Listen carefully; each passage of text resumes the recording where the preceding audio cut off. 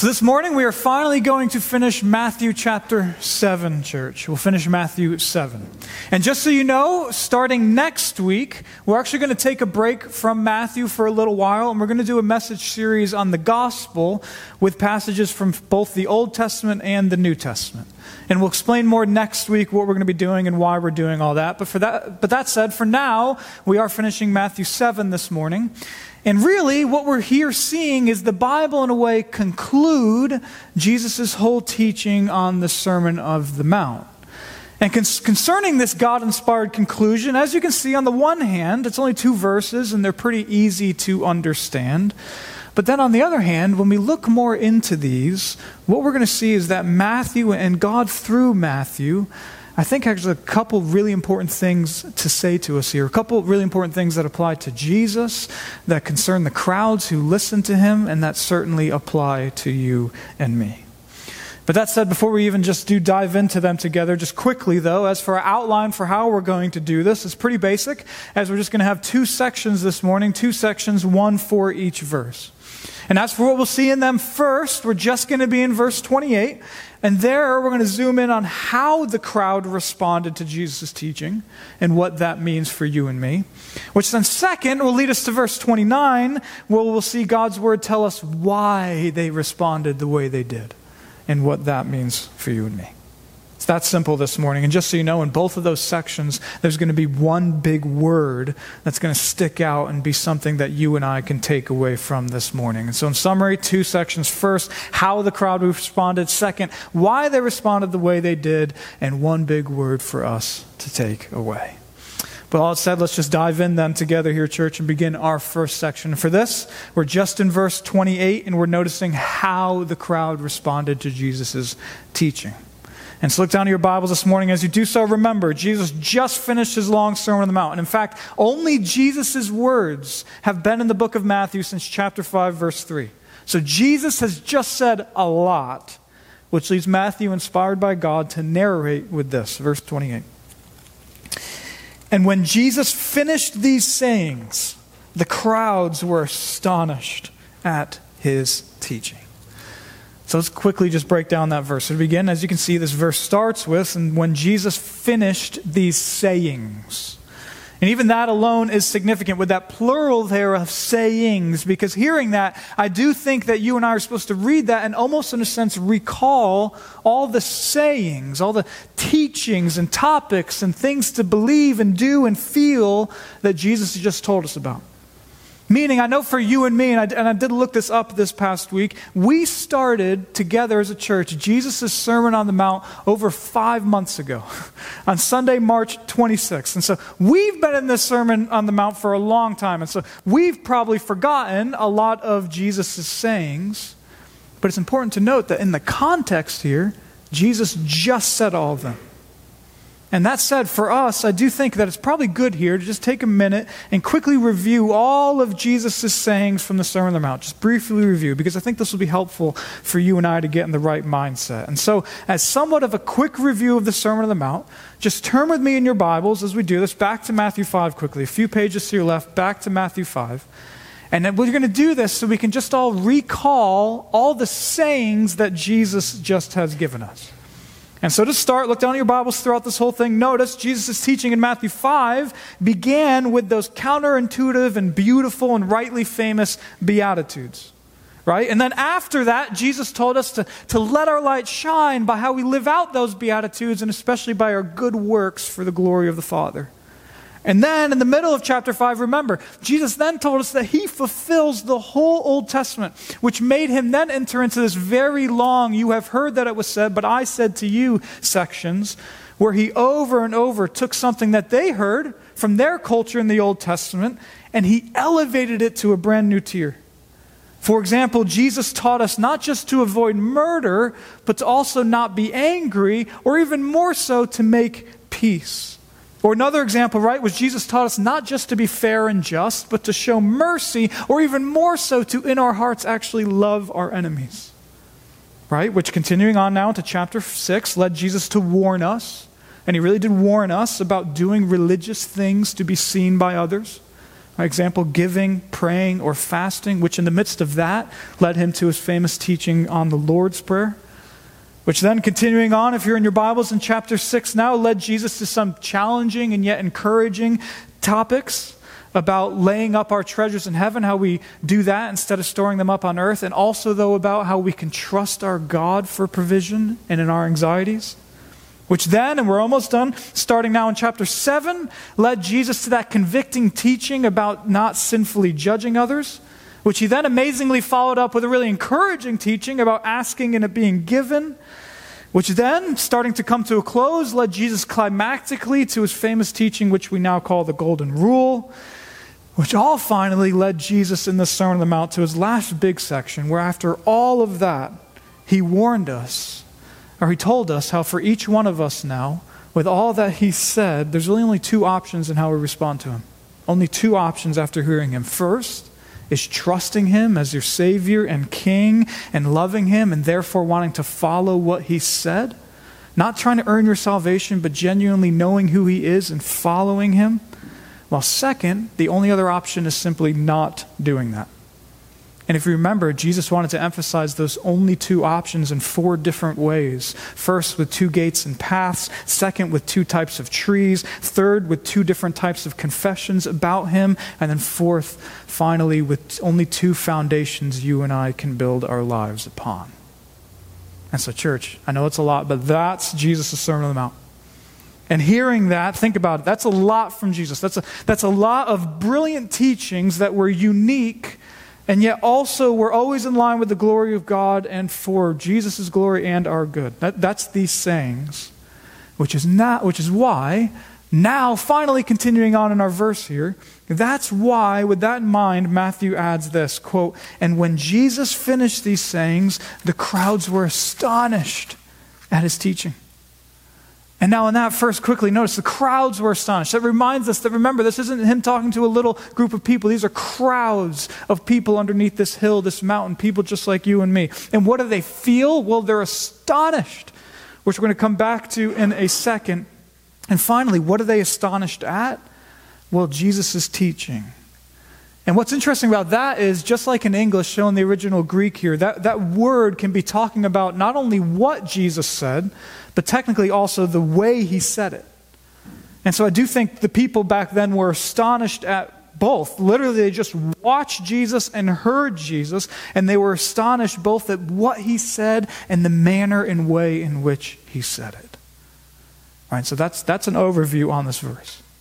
Which now, for the rest of our first section this morning, leads us, though, to really focus in on what I think is the most important idea here in this verse, and that's obviously that word astonished. Astonished. And this is one of the reasons why we're spending a whole message just on these 2 verses, because that word right there is really fascinating. It could definitely apply to you and me. Because think about this with me. Matthew, inspired by God, he could have chosen so many words to describe what the crowds were like after they heard Jesus' sayings. Right? He could have said they were convicted, or they were humbled, or they were confused, or they were marveling, or other words like that. But instead, he chose this word astonished. They were astonished. And so why choose that word? Well, I think there's layers of reason to it. And to start, in brief, what we first need to know is that this word here is in the passive tense, which I only bring up. I know it might sound confusing, but this is helpful. So it's in the passive tense. And concerning the passive tense, if you remember this from grammar school days, remember, an active tense verb is something you do, while a passive tense verb is something that is done to you. And so this is in the passive tense. And that matters because this word, if it were in the active tense, were to mean something like to blow away, or to drive out, or to strike someone forcefully away from you. And so this is actually a strong verb. That's the active tense meaning.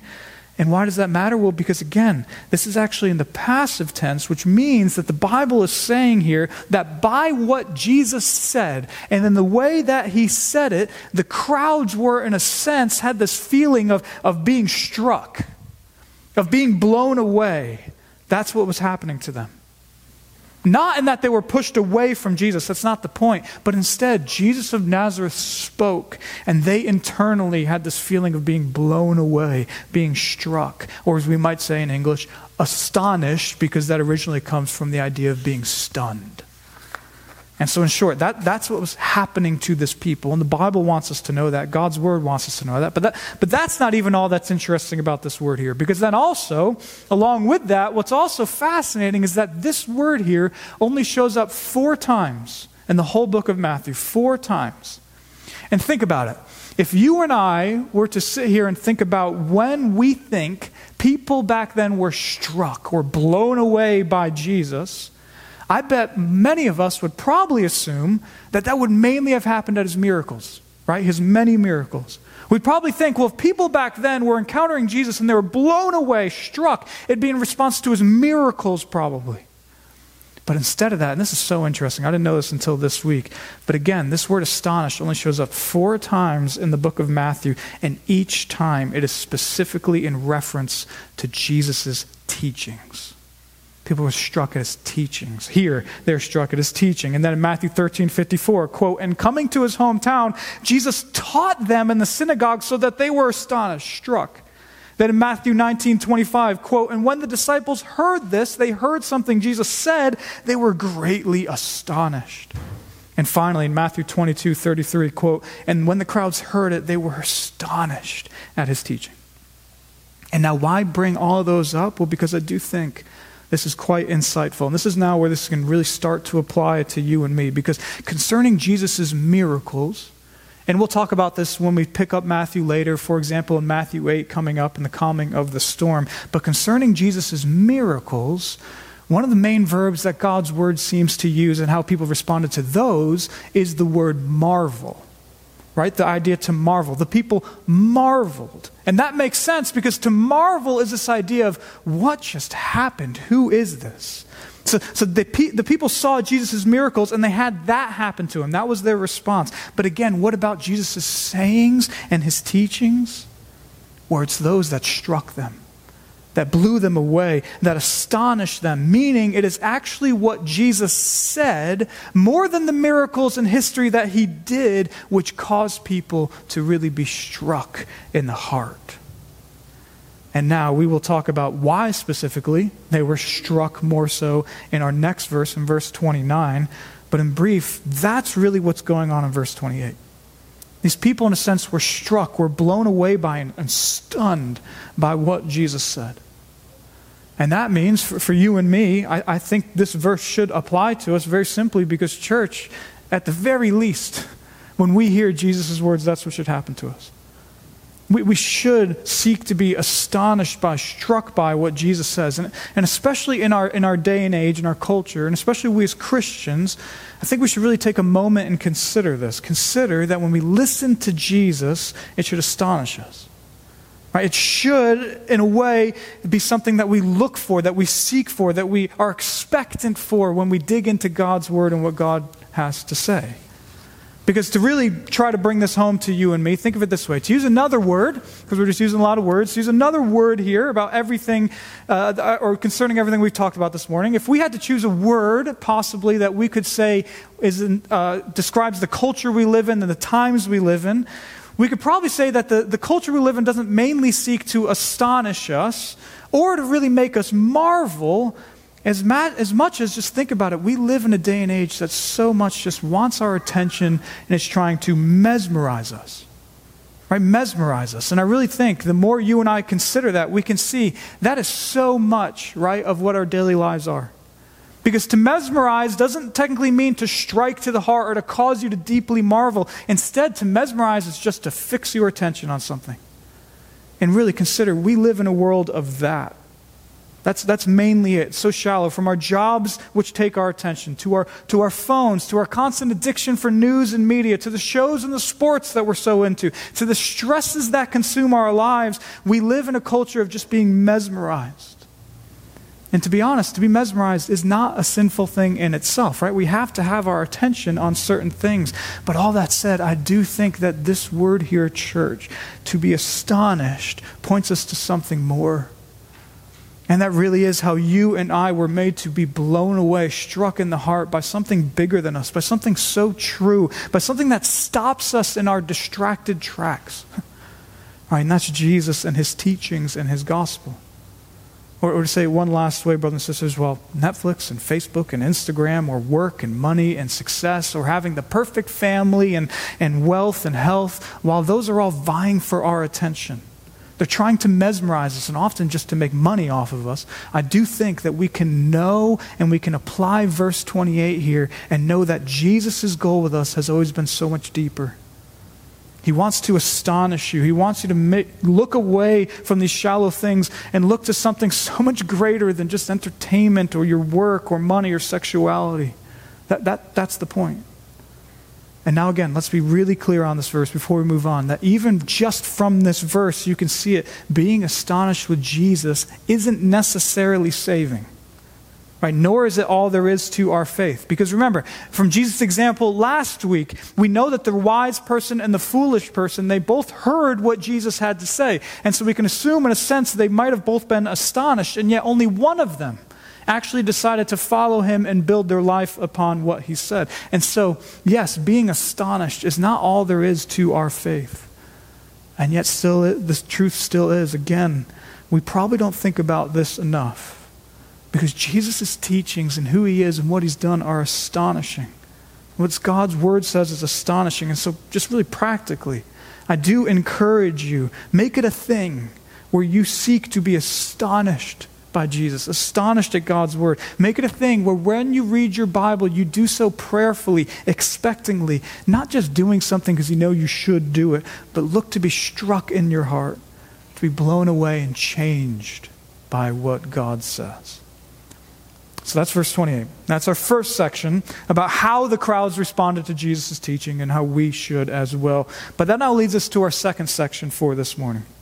And for this, we're obviously now going to be in verse 29. And here, though, we're going to see why the crowds responded with that astonishment at Jesus' teaching. Why? And it's interesting because Matthew is recording this for us, right? The book of Matthew. And remember, he's one of the disciples. And so he was there. And so you can imagine him writing verse 28 kind of easily because he noticed that Jesus' teachings really struck the people, that something was going on, that something happened to them and happened to him. But then, it's interesting, he adds this verse 29 for us. And inspired by God, I think he does so because he probably noticed the main reason why people were so struck and astonished. And so why was it? What's the reason? Well, now look at verse 29. We'll read verse 28 for context as well. So verses 28 and 29. And when Jesus finished these sayings, the crowds were astonished at his teaching, because he was teaching them as one who had authority and not as their scribes. And so why were they astonished? You see it. Well, because Jesus was teaching them, not in a way that they were used to, like their scribes, but instead, Jesus was teaching as one who had authority. Authority. And it is that word authority that is really important in this verse, in our whole second section here. And this is a really important word concerning Jesus, concerning this whole book of Matthew, but also concerning you and I. Because quickly, let's just be honest, we might really not know what to do with this idea of Jesus having authority. And not only that, but we might hear this idea of authority, and we may just kind of assume that just means that someone's over us, right? Like a boss who can tell us what to do and kind of keep us from doing the things that we'd really like to do. But there is so much more to this idea of authority than that.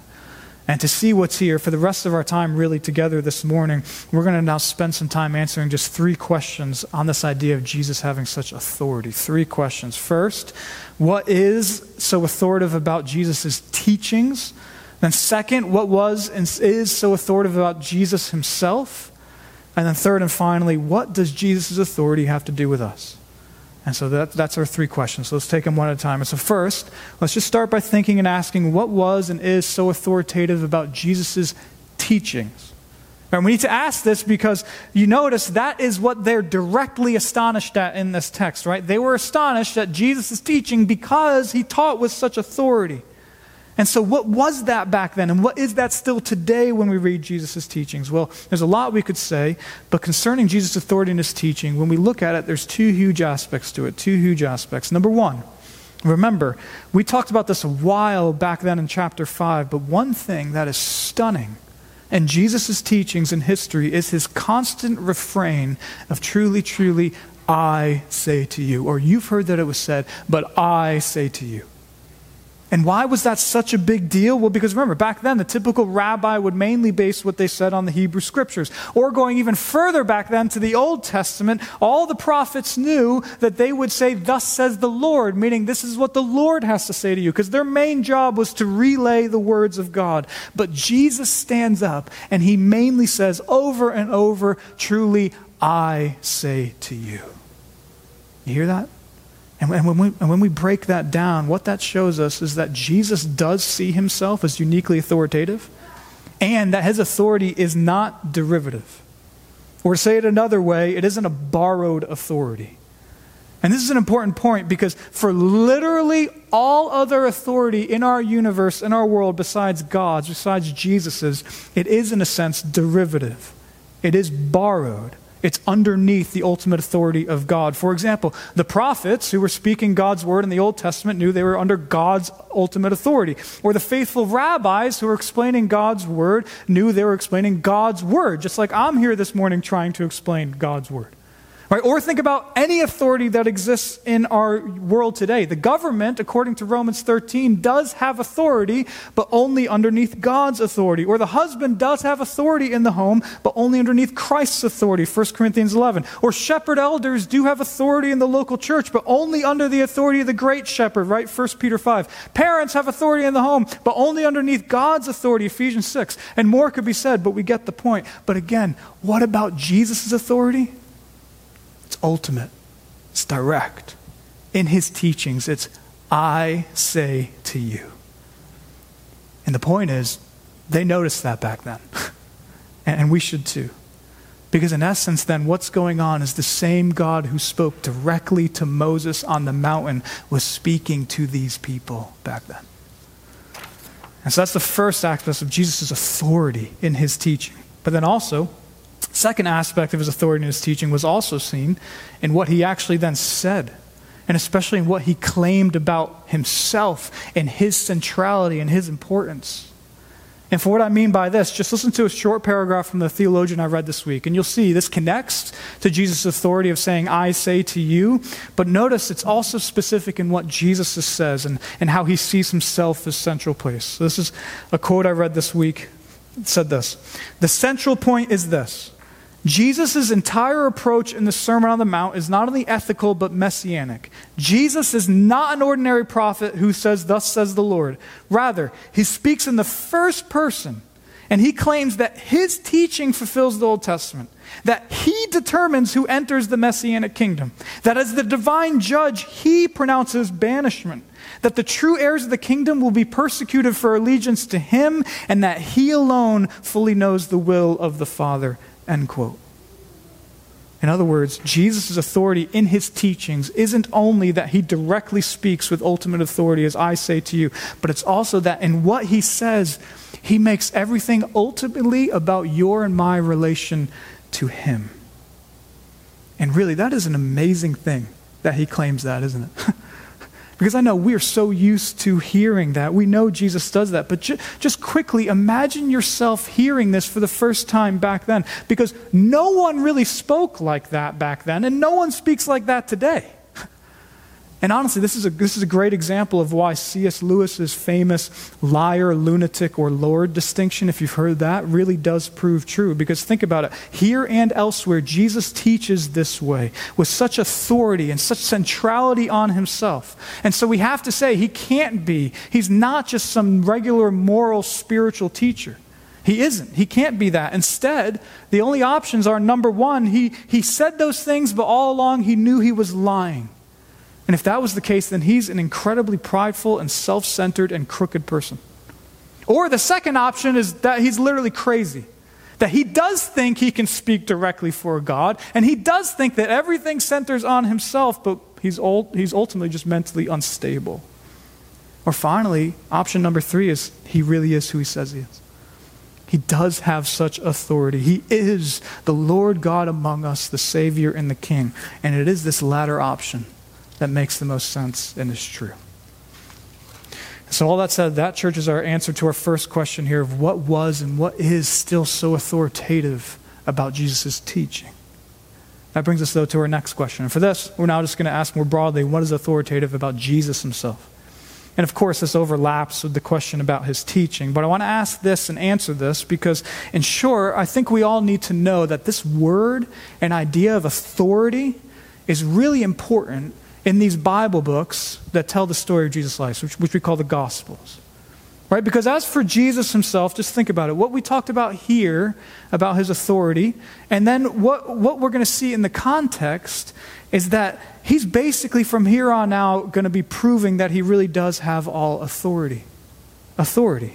Meaning he isn't just some guy who claims to be God, who claims to be the Messiah, the Savior, and the King, and people just happen to believe in him. But by how Jesus lives and by what he does, he's basically showing and proving it over and over and over. And yes, the point from verse 29 here is he just did that in the Sermon on the Mount for 3 chapters. That's true. But think about it. Very soon, right after this in Matthew, Jesus is going to continue to show more and more and prove that he has such authority. For example, Jesus is soon going to, right away in the next chapter and in many, many stories, he's going to show that he has authority over all sicknesses and diseases. Right? And then Jesus will continue to prove his authority over things like the wind and the waves during a crazy storm, which he does to show that even nature obeys whatever he commands. Right? And then later on, Jesus will talk about how he not only has authority over sickness and nature, but he even has authority to forgive individual people's sins as well. Which in the Bible is really clear. Only God has the ultimate right to do that. And then Jesus, will prove his authority over and over, and his authority over demons and unclean spirits. Right? And then at the end of his life, Jesus will willingly go and die as a criminal, even though he was innocent, and then he'll amazingly show his authority over death by rising himself from the dead. Which then finally, in this book of Matthew, is made known. After Jesus rises from the dead, in the very last paragraph in this book of Matthew, what does Jesus leave us with? Well, the first truth that Jesus declares to his disciples after he's risen from the dead in Matthew 28 is that he has, quote, all authority in heaven and on earth. And now I say all of that because the point then is for you and I, church, that's Jesus. It really is. And that's what this idea of authority is going to point us to. It points us to who Jesus truly is, and not just in his teaching, but who he totally is as well. He has all authority. And so that's our second question here on Jesus' authority, which finally leads us to our third and last. And this is now where we apply it and simply ask, and so what does Jesus' authority then have to do with you and me? With you and me. And for this, the answer is really twofold. And to be honest, again, we really need to think about these things because I do think in our modern culture of individualism, we usually do not think of authority rightly. Right? We probably hear that word and we might hear it as a negative thing if we admitted it, but it does not need to be. And so what does Jesus' authority have to do with you and me? Well, two things. Number one, everything now tells us, or all that shows us that for them back then and for us still today, Jesus' authority is the ultimate authority in the universe. It really is in our universe. Which means, number one, that yes, it is a direct challenge to you and I if we think about our lives or we hear about Jesus and we still think, no, I still want to have my own authority. My own little area of ultimate authority apart from Jesus. And this is really an important application to get. And specifically, because what's really important here is that we must realize that this applies to you and I, whether we want it to or not. Meaning we've each now in this room heard the truth that Jesus alone has ultimate authority. And hearing that technically, I hope we know that's just true. Meaning the Bible nowhere teaches that Jesus' ultimate authority depends on little you or me embracing his authority. Now, we can talk about, of course, receiving Jesus and embracing his authority. That's true. But saying that we make Jesus authoritative in our lives, I hope you know, technically is not true. Or to say it another way, the question isn't, will you make Jesus authoritative over your life? Instead, it's Jesus is the ultimate authority over all things, including your and my life and everyone's on this planet. And so the question is, what will you do with that fact? Because if you say, well, I won't embrace it, then sure, you can do that. But really the point from Matthew here and the point from all over the New Testament is that's basically you deciding to live in unreality and trying to rebel against the only good King of the universe. And so again, you can do that, but the truth is, even if you do, he still does have authority and right over your and my life, over every sphere of our lives, over all our choices and decisions, over everything that goes on in our lives. Or to use a very famous quote about Jesus' authority, which you might have heard from a theologian about 100 years ago, talking on this topic of Jesus' authority, he said this famously, quote, "There is not a square inch in the whole domain of our human existence over which Christ, who is sovereign over all, does not cry, mine." And again, I just want you to know that that's true. And so the first thing for us here is that this is a challenge if we think that we have our own little patches of sovereign authority that Jesus can't touch. Because we don't. Jesus has all authority. And again, he shows us that here in his teaching. He's going to continue to show it throughout the historical stories we're going to go over in Matthew. And he still has such authority as the risen King right now. And so that's the first thing that this means for us. But then the second thing this means for us, and on the flip side in a way, is if the first thing is about Jesus' authority being true and therefore it can be challenging, so the flip side is that the second thing is that Jesus' authority being true, church, is the reason why you and I can truly trust him and rely on him and rest secure in him. We can have confidence in Jesus and rest secure in him because of his authority. And this is finally now where this idea, throughout this whole message, we finally gotten to the point where this idea of Jesus' authority, or even of being astonished by Jesus' authority, can go from something bigger than something we just hear or something we're even just astonished by to something that saves us, or something that, if we're already Christians, truly changes us. Meaning this goes from something now where it's just a truth that we can believe or not, to something we taste sweet in our hearts, to something where because of this, we do more and more trust and love Jesus. Because think about it, it's one thing to actually believe that Jesus has authority or even to be astonished by it. But again, I want you to know that technically is not saving faith in itself, nor is that life-changing faith in itself. Instead, what does it mean to actually personally be a Christian? Well, we rightly say that it means to have faith in Jesus. That's true. We trust in Jesus. What does that mean? Well, it means that we realize that Jesus is the King of the universe. Right? He is the only sovereign Savior of the universe who did what needed to be done to save sinners like you and I, and that he does have all authority. And therefore, knowing all that, what do? Well, in faith, we basically recognize who he is and his authority and his good news, and we gladly embrace him. My faith is happily acknowledging it is true. I'm a broken sinner. It is true. I do not have ultimate authority over my life, my heart, my ways, but man, that's okay. And even that's a good thing in a sense. And so Jesus, I trust you. I trust you to save me, to love me, and I want to follow you. And that's why Jesus' authority really is encouraging. And again, it can lead to more peace and rest. Because guess what doesn't lead to ultimate, lasting, deep peace or rest? Well, it's living as if we have our own individual sovereign areas of authority. Because sure, that might sound good at first, but you and I in this room all know we do not do a good job ruling our lives. And so instead of that, once we've realized that Jesus has all authority, like he's displayed in the Sermon on the Mount, like he does in all of his life, like he does when he rises from the dead, it's then that we can realize he's able to be trusted. And then once we realize that he did that for me personally, he's worthy to be loved.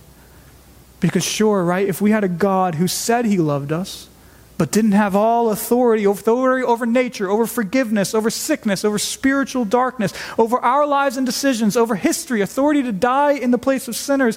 If we didn't have a God like that, then sure, concerning a God like that, we could appreciate his really kind intentions, but we couldn't fully trust him. Or we couldn't bank our lives on him because he wouldn't have all authority. But in reality, the Jesus we love and trust does have all authority. He taught like it.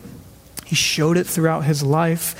And he showed it especially in his death and resurrection. And so for you and I, we should be astonished at it, but even more so, we should trust him because of it.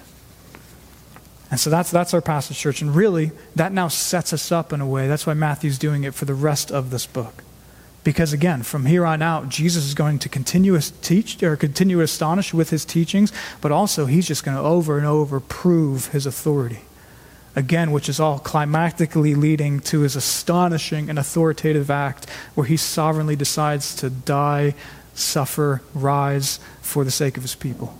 He has authority to do that as well. Or quickly, as Jesus himself says, this is in John chapter 10, but as we close, just listen to this from Jesus. Quote, "I lay down my life that I may take it up again. No one takes it from me, but I lay it down of my own accord. I have authority to lay it down, and I have authority to take it up again." That's Jesus. And so one last time for you and I, let's just make sure we respond to Jesus' teachings like the crowds did here with astonishment at his authority, but also please, let's just each make sure we do that in a saving and life-changing way. Meaning, yes, church, let's leave here being amazed at Jesus, and yes, let's be astonished at what he has to say, and yes, let's acknowledge his authority. Many things like that, what the crowds already did. But also, let's make sure that we take it one step further, to the step of genuine faith and love, and let's really trust and love this Jesus because of his authority. Amen? Amen. Let's pray, and then we'll take the supper together. Let's pray.